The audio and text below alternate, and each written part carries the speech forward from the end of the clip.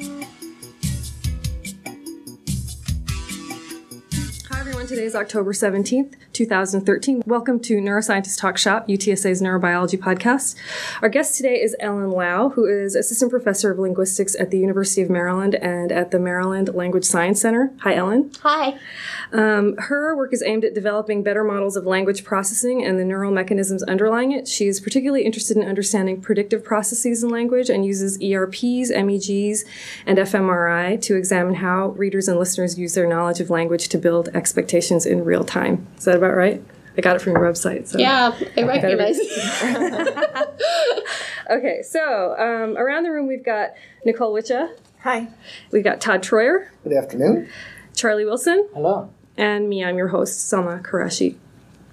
So there's so many places I could begin, but I think I want to start with this idea that it seems like language is like one of the truest forms of psychological inquiry that can tell us a lot about how we organize our thoughts and build reality, right? So I have a really limited understanding of the field of linguistics and its various branches. And you are a linguistics person in a linguistics department. So it would be really great if you could give us a landscape of what linguistics is about and the distinctions maybe between psycholinguists, neurolinguists, theoretical linguists, and just it doesn't have to be anything long, okay. Just because some of us aren't familiar with linguistics sure. as a discipline. Okay, so, I guess I think that, like, the formal disciplines that have arisen are sort of accidental, and maybe if we lived in a different world, we would have, like, a vision department and a language department instead of, like, a psychology department. So I think, from my view, all of these different kinds of linguists, theoretical linguists and neurolinguists and psycholinguists, are all interested in the same problem, which is the mental computations supporting human language. And so I guess if we talked about this from like a David Marr perspective, like some of this work is interested in like what's the properties of the representations that people are manipulating when they're communicating in language. What are the algorithms by which people produce or comprehend language? And, at the neurobiological level, like how are those algorithms implemented? So theoretical linguists, it's kind of a funny name since like all of us could be, hopefully are driven by some theory. But what people call theoretical linguists are people that try to get into answer some of those questions only by using sort of looking at the output of human language. So looking at text that people produce or listening to what people say and what they don't say and figuring out like what is the system of rules that people must have in order to all generate like utterances with these properties. And so they're just using one kind of method, right? Sort of self-inquiry or asking other people to look at like what are the strings that this mental system is producing. And that's kind of something that I guess just by chance we can't do in all domains of psychology. So in vision, there's not necessarily like, any kind of written record of like the output of visual perception in the way that in language there's like sort of a written and spoken record of the output of our language computations. And then, psycholinguists and neurolinguists are just using other methods, I think is how those domains would be characterized, that they're using, the psycholinguists are using some behavioral reaction time, eye tracking measures to answer the same kind of question. Neurolinguists are using something that we call neuromeasures. I don't know exactly why, since we could say behavior is also probing brain processing, but yeah. So what? Okay. Todd. So how is that? So how is the emerging neurolinguistics field, I guess, bumping elbows against the rest? How's it going? I mean, in some ways, it was like for a while it was a new thing, So when I was more familiar with it and closer to things, it was kind of a newish, trendy thing about a new approach. You mean using neuromeasures to look at language? Yeah, and really interfacing with linguistics, and on the decades time scale of when fMRI became more of a thing, and so like all the new techniques, it has to kind of work its way through the society of departments and scientists and who gets hired and how they interact with older colleagues and other kinds of stuff. And so is that just kind of worked its way in kind of naturally now, or is there, I think it kind of depends, right? Because you also have different angles. You have, on the one hand, you have the psychology of language, which is asking a lot of times very different questions than neurolinguistics, which is looking at what's happening in the brain when you have the raw different word orders, very specific linguistic theories that were based on theoretical linguistics, as opposed to understanding what's happening sort of more in real time psycholinguistic processing, right? I mean, so psychology of language has been around longer than neurolinguistics in the theoretical sense. Yeah, like I don't know. I don't know. People use neurolinguistics as a funny term. Like, I mean, sometimes I just say cognitive neuroscience of language because it seems a little less loaded, in the same way you might say psychology of language. Mm-hmm. So, yeah. I mean, is that what you're thinking of when you say neurolinguistics? Well, yeah, because a lot of people think of even in the linguistics departments, I think, when they say they want to hire a neurolinguist, they're thinking of somebody that's going to give them another measure of the theories that they're testing in linguistics. Yeah, so if we, again, momentarily adopt the David Marr split, then maybe we'd say coarsely that we think of these theoretical linguists as being interested in, the representation or the, and that they may not be interested in people that are looking at the algorithm or something like that. The mechanism. Yeah, they don't care how it's processed, but they just are interested in the underlying representation. Of language, yeah. So everything you've said has been about semantics, I think. You've been talking about representations. So do you mean, when you say representation, do you mean representation of meaning, or do you mean representation of structure of the language? Well, I wasn't meaning. I think you could ask that question about, sort of at the sound phonology level too. What are so seems like we abstract across different acoustic instances to some kind of phonological categories that we store words by. And so I think you could ask, what are those abstracted phonological representations too? So that would just be, auditory physiology, sort of. Wouldn't really be. I don't know what you mean by that. I mean, perceptual categorization of language sounds. So, we can see. We see. So linguists. What are we trying to? Linguistics has nothing to do with the rules that govern how the words get used in a sentence. It's just about the representations of the words. No. But there's different people. That would be a different level of representation. So you could talk about the sentence representation or the syntactic representation. That would be telling you. I see. So everything becomes a representation. Yeah, in the sense that we're asking about. There are no processes. There are only representations. Well, you can talk about. Let's say, if we were old-time psychology or whatever, and we have box models, and you could say that questions about what are the directionality of the arrows between these boxes are more clearly processed questions. And then you could say what do the representations look like inside the boxes? That's a representational question. I'm not defending that as the way that we should always carve up the world. But, I don't know, we could ask. So I think maybe, I don't know if this is what you're getting at, but there are linguists who are very concerned with the structure of language. That's the syntacticians, usually, or people who are looking at the structure plus all of the meaning that goes on top of it, and how the structure sort of drives that processing of the sentence. And those are some of the neurolinguists that I was talking about. So you will take those people who are concerned with the structure, those tree diagrams of how a sentence breaks down, and what words go with what based on the little attachments that they have in each unit. And then some people will look at ERPs specifically, because that's a good measure of temporal processing for language, and then try to figure out, use the ERPs as evidence for a particular theory about how those tree structures are structured, how those sentences develop their structure, right? Or structures used. So there are people that do that.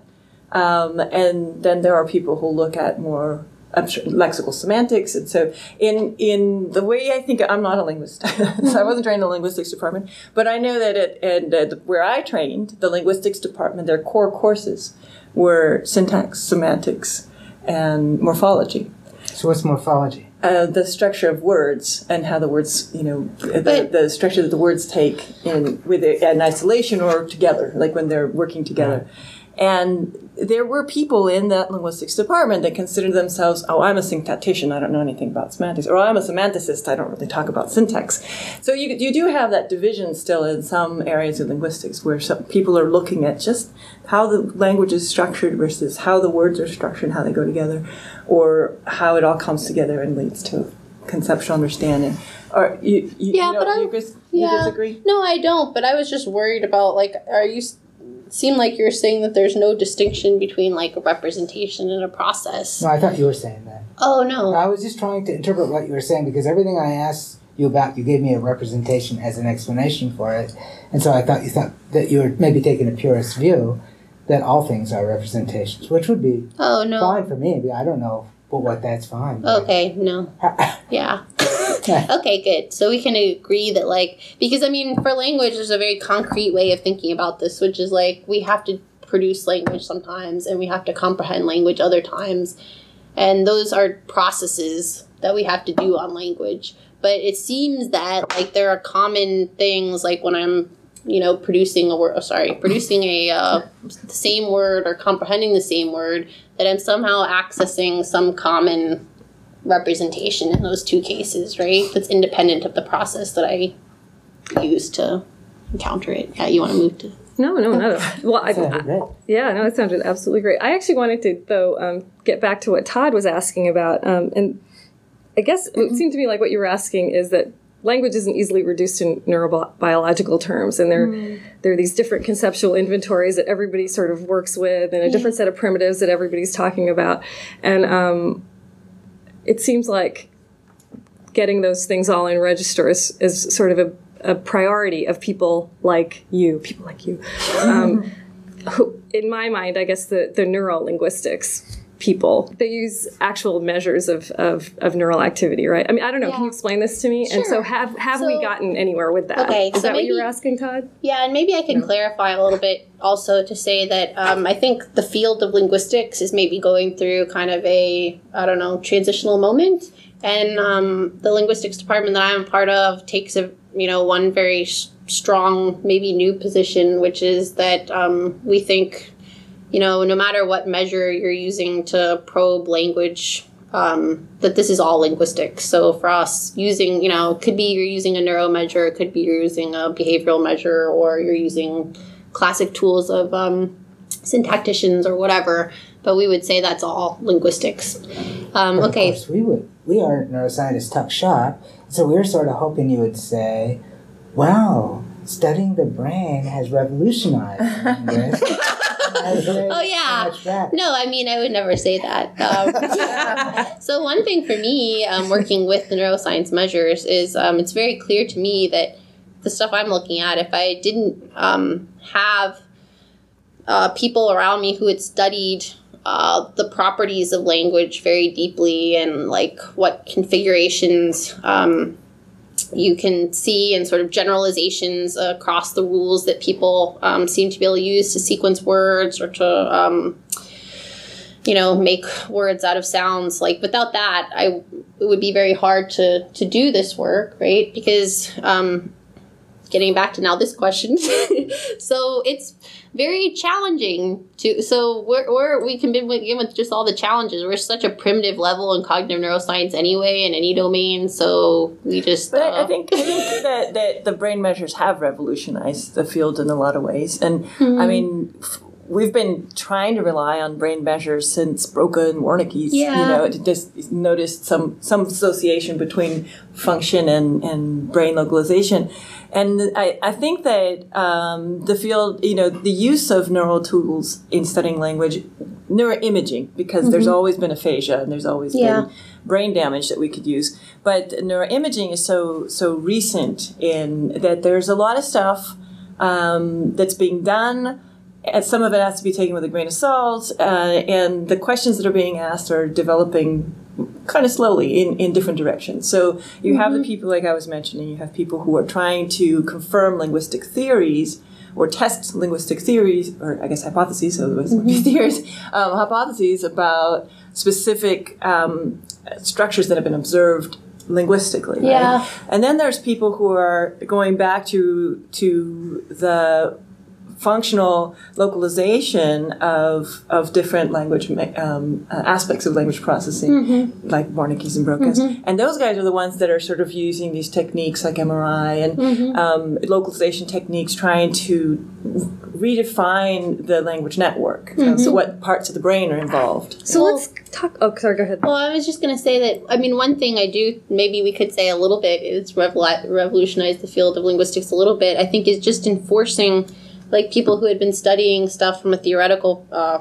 shouldn't say theoretical, but people who had been studying patterns of the strings that exist in the language, that, when Chomsky, a major figure in linguistics, started this kind of study, he said that there was a big mentalistic commitment to this field, that what we were studying was essentially important aspect of cognition, and we're using it by looking at the strings people produce or don't produce, but we're studying the mind. But then after a lot of people are doing this kind of research with their pencil and paper, and they're not going out and getting any measurements from people, some of these people sort of lost touch with that, right? And sort of lost this idea that what we're looking at is a human property, and it became more of a math game of how can I write some rules that will produce, what humans are doing. And I think by bringing in neural measures and now asking these syntacticians, semanticists, well, if I show you, if I have the right kind of neural measure, would you take that as evidence to change your theory? And then people are sort of forced to say, oh, actually, yes, I would have to say that, because what I'm supposed to be studying is the mind.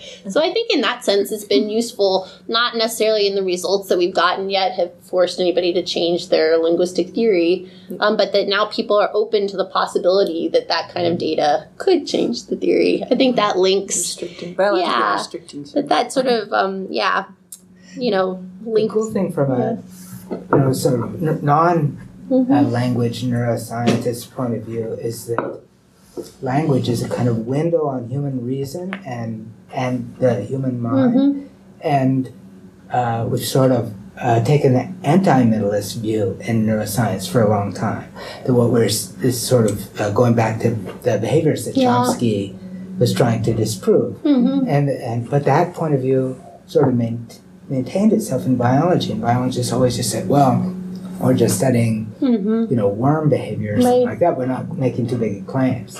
But the use of the same measures in language that you use in all these other non-mental fields sort of opens up the idea of studying human logic and reason and language at the neural level. And so it makes it really exciting for the rest of the field. I think frees us of what was left of our behaviorist constraints that prevent us from making outlandish claims, and so we can make the outlandish claims we've always wanted to make. That's a neat idea. Yeah. I mean, show pictures for them. It's kind of something that's been happening, I think, across fields or across questions within cognition. Neuroimaging has changed this in a lot of ways. I mean, you can see this emergence of consciousness research, right? And I think it's based on the same principles, that now you don't have to just philosophize about it. You can actually get some kind of measure of what's happening in the brain when you operationally define consciousness in some way. Yeah, that now But- philosophers are interested in that data as actually, impacting on, like, Neurophilosophy. yeah. Like, There are some cautionary notes there to be taken, though, right? I mean, Well, in fact, once the philosophers start joining you, you might want to. Right, just run the other way. No, really. no, we welcome philosophers into the discourse. But you guys are concerned with anatomical frameworks for thinking about things, and so most of us learned about language in terms of the Wernicke-Geschwind model, the connectionist model, and you just alluded to the fact that we have all these great new tools. What's happened to this model? Where are we now in terms of thinking about the anatomical framework? Well, one of the huge changes from that particular model, which was sort of way too simplistic in many ways for how complex language is just this idea that it's a very distributed network, and language is not one thing. It's a very complex set of processes, and it's not just processed by one little part of the brain. It's very distributed, and that there are multiple pathways. And so this is actually a lot of the work that people that Ellen has worked with over the years, and some of the work that you've done to show that Geschwind model is only one small part of the language network, if you want to call it a language network. Yeah, exactly. I think people have also become much more comfortable with the idea that it used to be this big thing about whether language is domain general or domain specific, but I think now people work in the field are much more, like, saying domain general sounds just like... What does that mean? What Yeah. does that mean? Oh, they like say that an area is involved in more than just one function. So a big debate for a while is, like, are there pieces of cortex that are only involved in processing language, or are those pieces of cortex involved in processing lots of different inputs? And I think... that are common across different types of... You're Yeah. kidding. I mean, I'm surprised that people would ever. Yeah, Oh, no, yeah. it's been a long debate for a long time. Yeah. There were brokers in Wernicke's area, Yeah, the language area. That was the whole Yeah. problem. So, with the model. so I'd like to clarify a matter of language. Yes. So you said that the newer way of thinking about it is more distributed, and I think that's a funny word because the idea that there's localization of function, it lies on a dimension in which localization is at one end and distributed is in the other. Mm-hmm. So distributed means there is no localization. Mm-hmm. But when you say distributed just now, I thought you meant that it's exactly like the Wernicke-Geschwind model, only with a lot more centers and a lot more connections. Not exactly right. So it was sort of take what I said and then add what Ellen said. So it's the specialization of this tissue is a big question, and then on top of that, so you have a question of specialization and a question of distribution, and the Geschwind model was a very specialized, very localized model, and we're moving away from that with more and more evidence from neuroimaging. Moving away from specialized both. or localized? Both. So it's less specialized and less localized. And there are parts of the brain that are more sensitive to language-specific information, but most of what's being processed, it seems like, is bootstrapping on systems that are already in place. And language shares temporal information, it shares working memory, it shares a lot of other operations that are in place in other processes. And so there is this idea that there's got to be a degree of specialization because language is not tennis, and they're not the same thing, but that you can use parts of the brain that have specialized for a certain kind of process rather than a certain kind of cognitive event. So do you agree with that, Ellen? Because when I was reading your fabulous review in 2008, which I thought was really good, I really got the impression that you are defining very precisely defined places in the brain Yeah, I was and just very thinking about precisely this. defined functions in language.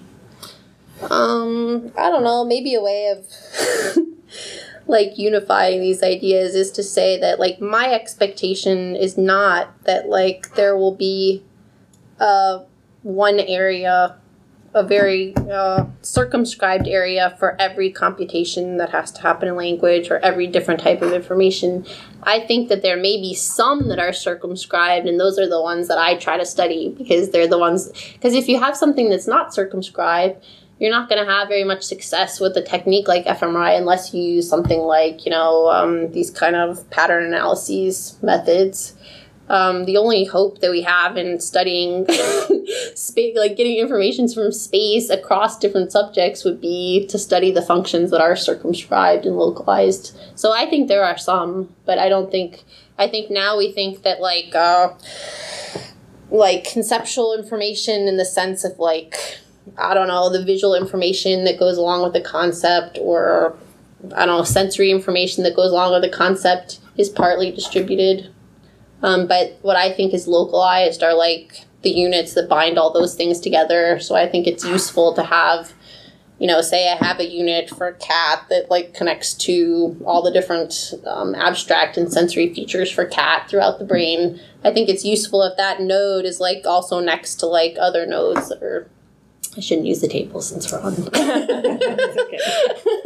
It'll be filtered. Yeah. So, I mean, I don't think I've given up on like circumscribed localization at all, but I think my aim is not, as I think maybe in the past, the aim was to like have the complete box model recreated in boxes in the brain. And like, I think we're giving up on that hope. So I was about to ask you like whether there is a box model that you prefer, because people still teach the old model, and of course one of these areas just terrible. is an actual place in the brain. Yeah. Broca's area is an actual place, And they're still involved. It's not And like they've so- been discredited. Well, these But- aphasics, this whole model was created because of these crazy aphasias. But there's a huge variability in in aphasia. And it's there's- unclear now whether like the area that, they thought was, multiple areas were messed up in those early people, and it's not clear that the Broca's area being messed up. There's there was a meta-analysis done by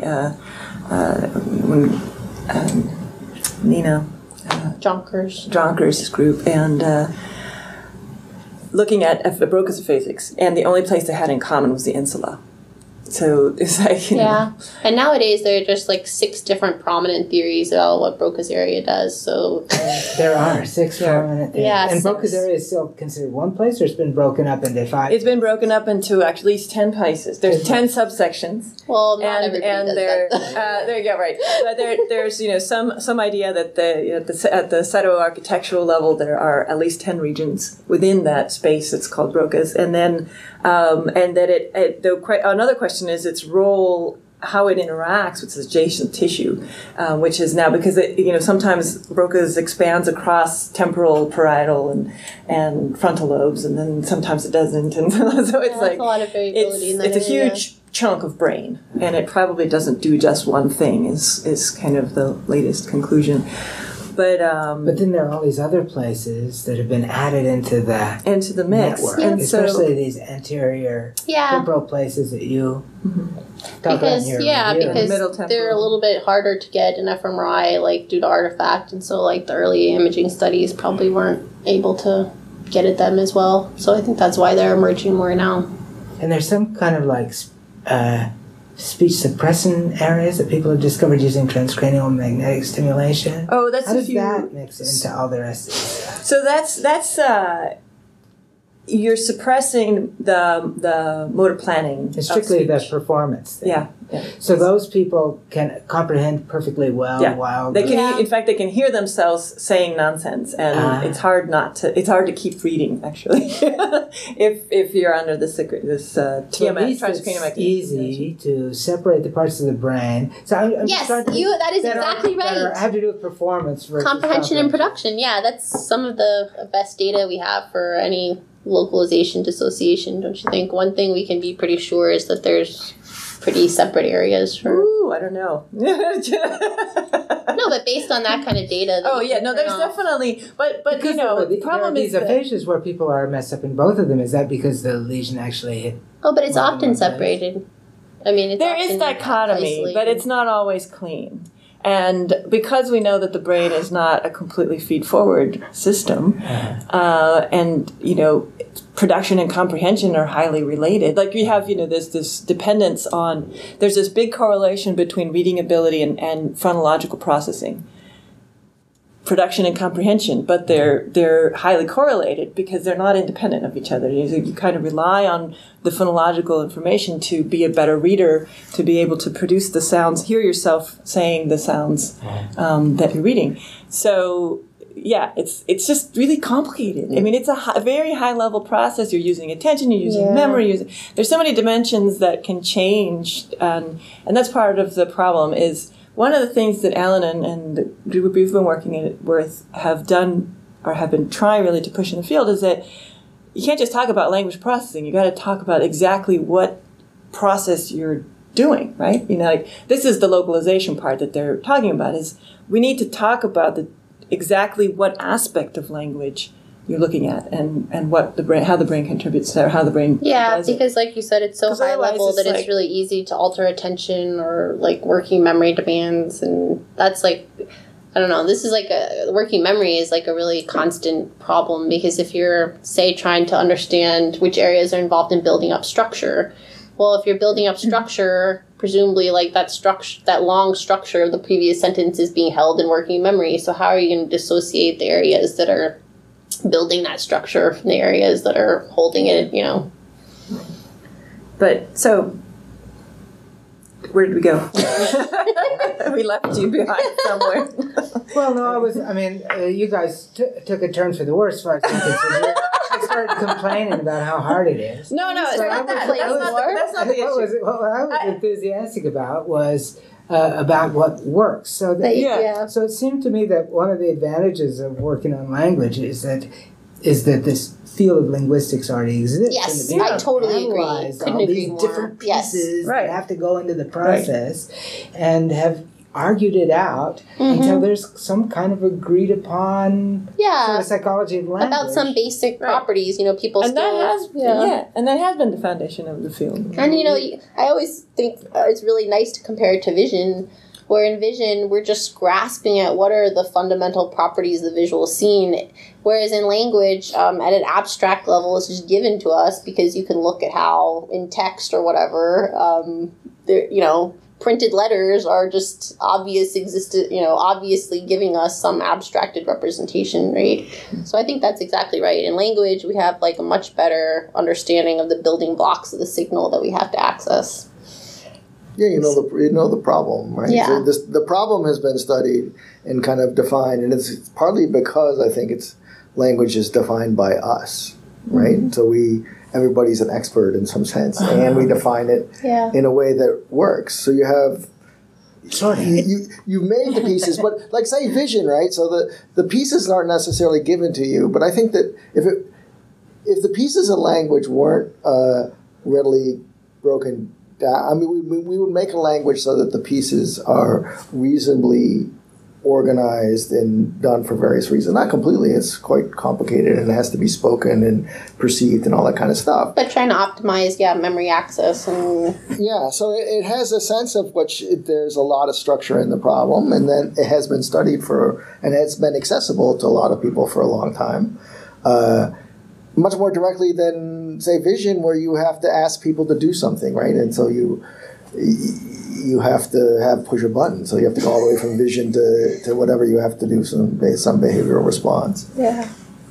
So, no, I was just going to say, so what I meant by it's complicated I didn't mean it as a cop-out, because actually now that you say it, it didn't sound like a cop-out. Never want to But what I meant to say is that it has to be distributed. That's what I meant to say, is that not because it's complicated and we give up, but because it involves a lot. There's a lot going on when you're processing language. That's why it makes sense. I know what you mean. That's going back to your use of the word distributed, which could still be localized, just with many different locations and many different connections. Uh-huh. But you don't really mean that it has to be a distributed network, because it doesn't. It could be, at this point, we don't know how strongly function is localized in the brain, period.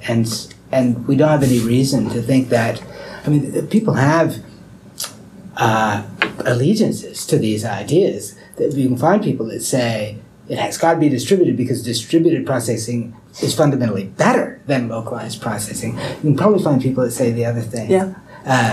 But there's no reason really to love one of these over the other. Yeah. We just find out. We just Right. do the experiments and Yeah. find out. Yeah, I mean, I think we just know empirically that we have some level of localization because we get blobs when we average across people in our fMRI. So I want to end on a positive note, talking about how this conceptual linking hypothesis between language and neurons, and it seems like reducing language to neurobiological terms is sort of what I kind of wanted to talk to you about to begin with. And this idea that you're interested in of prediction is something that makes sense to people who talk about neurons. And it's a really powerful idea that's sort of pervasive in the nervous system. And so can you talk a little bit about prediction? And how you're interested in prediction as a sort of universal principle and how you attack it. I know it's not an ending, it's though. okay. It's a long question, sorry. It's the beginning. Yeah, we should have started with that. So, well, I guess we could put it in the larger context of there are these sort of different historical trends in thinking about sensory perception. And one trend is to sort of think of, like, we start with this, lexicon of things in our memory, but we're kind of blank in terms of the incoming input. And then we get some input and it just activates and matches up with things in our memory. But then there's another school that sort of thought of the problem instead is like I'm sort of constantly maintaining some model of the world. And that model is going to be there whether I get any input in the current moment or not. But if I get some input, then I can use that to like update my model of the world. And so I think it's in that tradition that all this work on prediction has become very prominent and trendy in our thinking about neural signaling in the last few years. And the idea is anticipating upcoming input can be useful in a number of ways that I talked about today. A way that I talked about today was that it can make processing more efficient because you can sort of, I was talking about speed, so you can use extra resources to process stuff that is coming up in the future. And if you're right about your prediction, then the work will sort of be done. Another thing that I didn't talk about is learning. And so a lot of people have said that anticipating, having a system where you're constantly anticipating is useful for learning because you can sort of match the input that you get against the input that you expected. And you can use the mismatch between those as a very informative error signal about like why your model of the world is needs to be changed. So when People who study circuits think a lot in those terms. Yeah. And it's a really powerful conceptual idea that I think runs the whole course of scales of analysis. But anyway. Yeah, and you could even... go I ahead. was just going to finish that you could even think also that, like, sometimes, in the real world, you never know when the input is going to end. And sometimes somebody may be cut off and they're like, I just cut you off in your conversation. And all you will have to work with is that part of the signal that you had earlier. So if you weren't constantly anticipating, that would sort of be a problem. Like, okay, what do I do now? But if you're sort of constantly building your model ahead, and then if you don't get the new input, you just say that the model that I built is okay, then you might not be so troubled when... So one of the things I wanted to comment is that when I've talked about prediction from my work is with people who are more biologically driven, it seems so obvious that they're like, well, what else would you do? But ironically, this has been a huge debate in the field of language. And part of the problem is that I think Charlie made a comment one time about this too, when I was talking about this, is there's an infinite number of possibilities in language. And so people have argued that you're more likely to be wrong than right. And so why would you predict? It seems like a wrong way to go. Like if your probabilities are poor. And so the important thing is to keep in mind that these predictions are graded, right? You're predicting within as best you can within a particular context. So when you can make a really good prediction, then you can close in on something because you're pretty sure that there's few options that are going to come up. So, but the point is that it may seem obvious to neuroscientists that this makes sense, but it's been really hard to bring this idea to language research. And maybe also partly because people often have the intuition. I mean, this is another problem that generally plagues psychology of language, that we can always intuit what's happening in language processing. And people, since this kind of prediction isn't really conscious, Right. I mean, occasionally you can finish people's sentences, but most of the time you're not conscious of predicting. I think that's another reason people were historically skeptical about this possibility. I'm remembering our previous conversation, and I was defending old people who apparently don't predict Yes. as new ones. And I was just thinking, like, half of the young people I say something to know what I said, even though that isn't what I said. But you meant, yeah. And the reason is, I think the top-down thing can be overdone. Yeah. Yes, in fact, you said half the time something. It wasn't about undergraduate; it was about somebody else in your life. But I won't say anything. But yeah, that's true. And It was just as old as I am. That's right. But see, that's the idea. Is that so what Charlie is referring to for the listening audience is that this prediction has been shown in young adults, and in older adults seem to use these predictive behaviors less and rely more on integration and a rapid integration. Sort of, and so the explanation for this has been that it can be inefficient because you have to recover for when you're not correct, and that's the hard part for older adults is recovering from making a bad prediction. And so young adults can recover quickly, so it's not such a big deal if they're wrong some of the time. So my idea They're wrong more often. They're wrong more often. Adults have just realized that they don't already know what it is you're going to say. And that's what you're saying. Maybe that's it as they grow older. Stop predicting. I think one of the cool things I'd like to say is like, even though we talk about neurobiologists think that's a normal kind of thing, I think we know very, very little about how it works. Like in the neural level, the circuit level, about how to keep track of all because you have lots of different things.